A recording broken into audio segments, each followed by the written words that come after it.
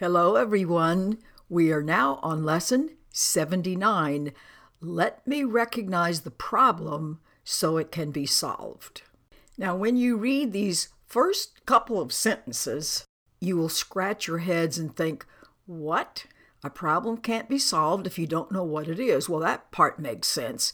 Well, the next ones won't until you get down into the next paragraphs that say, even if it's really solved, you will still have the problem because you won't recognize that it has been solved. And you think, if a tree has fallen on my roof, I'm going to know what the problem is, and I'm going to know if it's been solved or not. So that's why this has to be decoded a little bit. The problem of the world and the situation in the world is the notion that we have separated ourselves from one another, from all that is, from our good, that somehow we're not who we really are anymore. We have this hypnotized notion that we are no longer the one presence that we actually are. So this begins to make a little bit more sense. If we get to the second paragraph, everyone in the world seems to have his own special problems.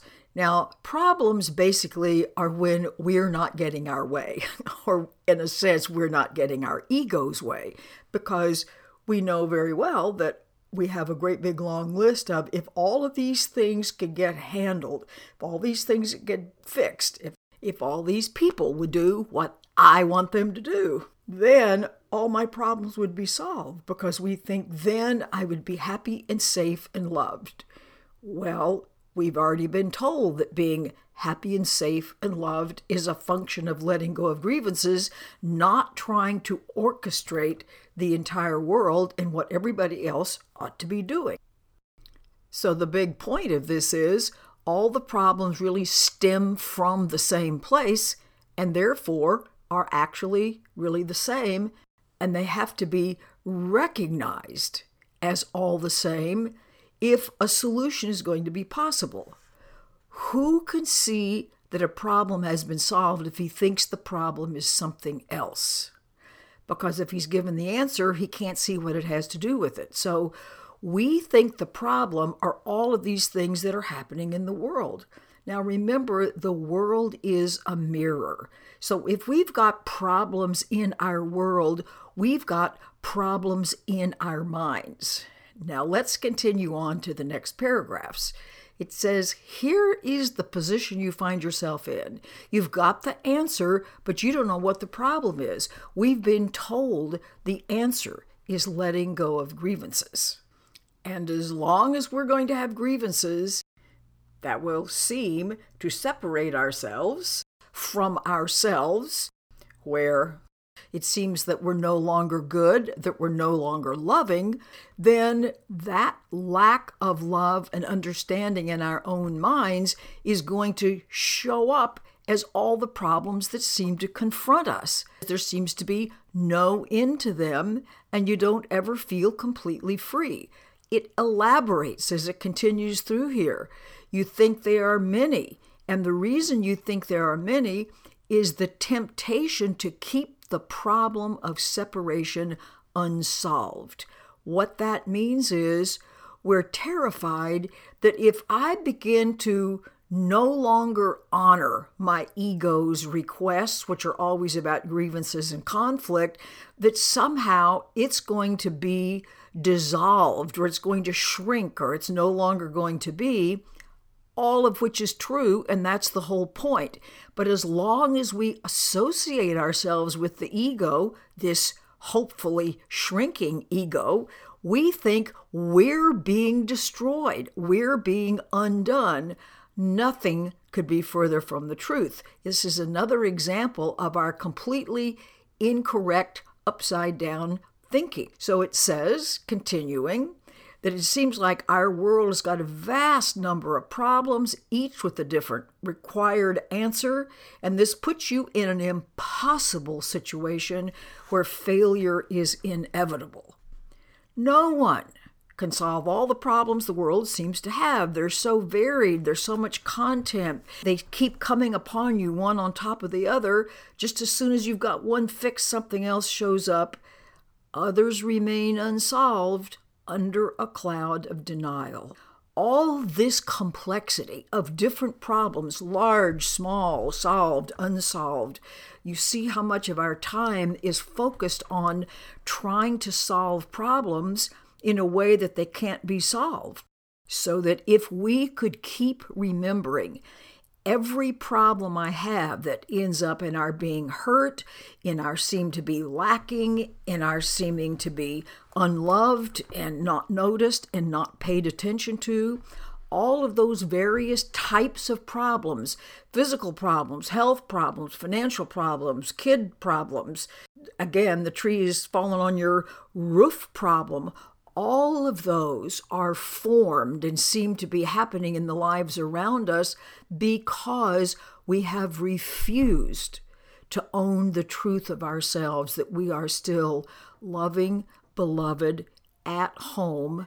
And because I'm at home, I have not committed any crimes, I haven't left, I'm not guilty, and I don't deserve to be punished. Now, if we could just agree to perceive the underlying constancy, the sameness of all of these problems, they are all a reflection of our refusal to love and our insistence on hanging on to grievances. So if we could see every problem has that common origin, then we can begin to adopt the actual solution that will fix all of them.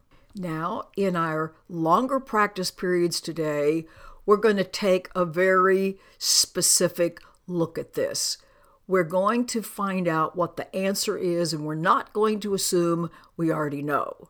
We're going to try to free up the idea of all the different kinds of problems we think we have and realize there's only one, and we've just failed to recognize. And we're going to ask what it is and wait for the answer. Well, I've already told you what the answer is, but now you have to discover it inwardly for yourself. You will be successful today to the extent that you do not insist on defining the problem as all of those elements in your outside world. You're just positive those are what they are. And if you could get all those fixed, then you would be happy and safe. Well, you must doubt the validity of your perspective of things. That's what this whole course is about, is to cast doubt on the accuracy of the way we set things up. You're trying to recognize that you've been given the answer by recognizing the problem, so answer and problem can be brought together. Our problem is we don't love ourselves or basically anything else. We're in love with our ego instead. And once we change our minds about that, remembering and recognizing our world as a mirror, then we can make progress in this great big long list of problems we seem to have. Now it's going to look like today you have lots of problems, each one asking for an answer, and our focus is going to be remembering there's really only one problem. It's a problem of fear instead of love. The answer is obviously love. So when I recognize this, I can recognize all kinds of problems can all be resolved at the same time. And in this recognition, there is great peace.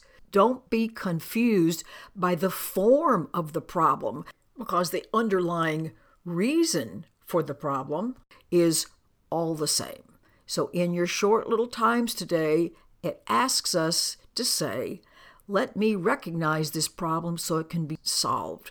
Let me recognize that this is an idea that I'm carrying in my mind, and the outward form is its equivalent. I change my mind, everything's handled. Have a great day practicing. Goodbye for now.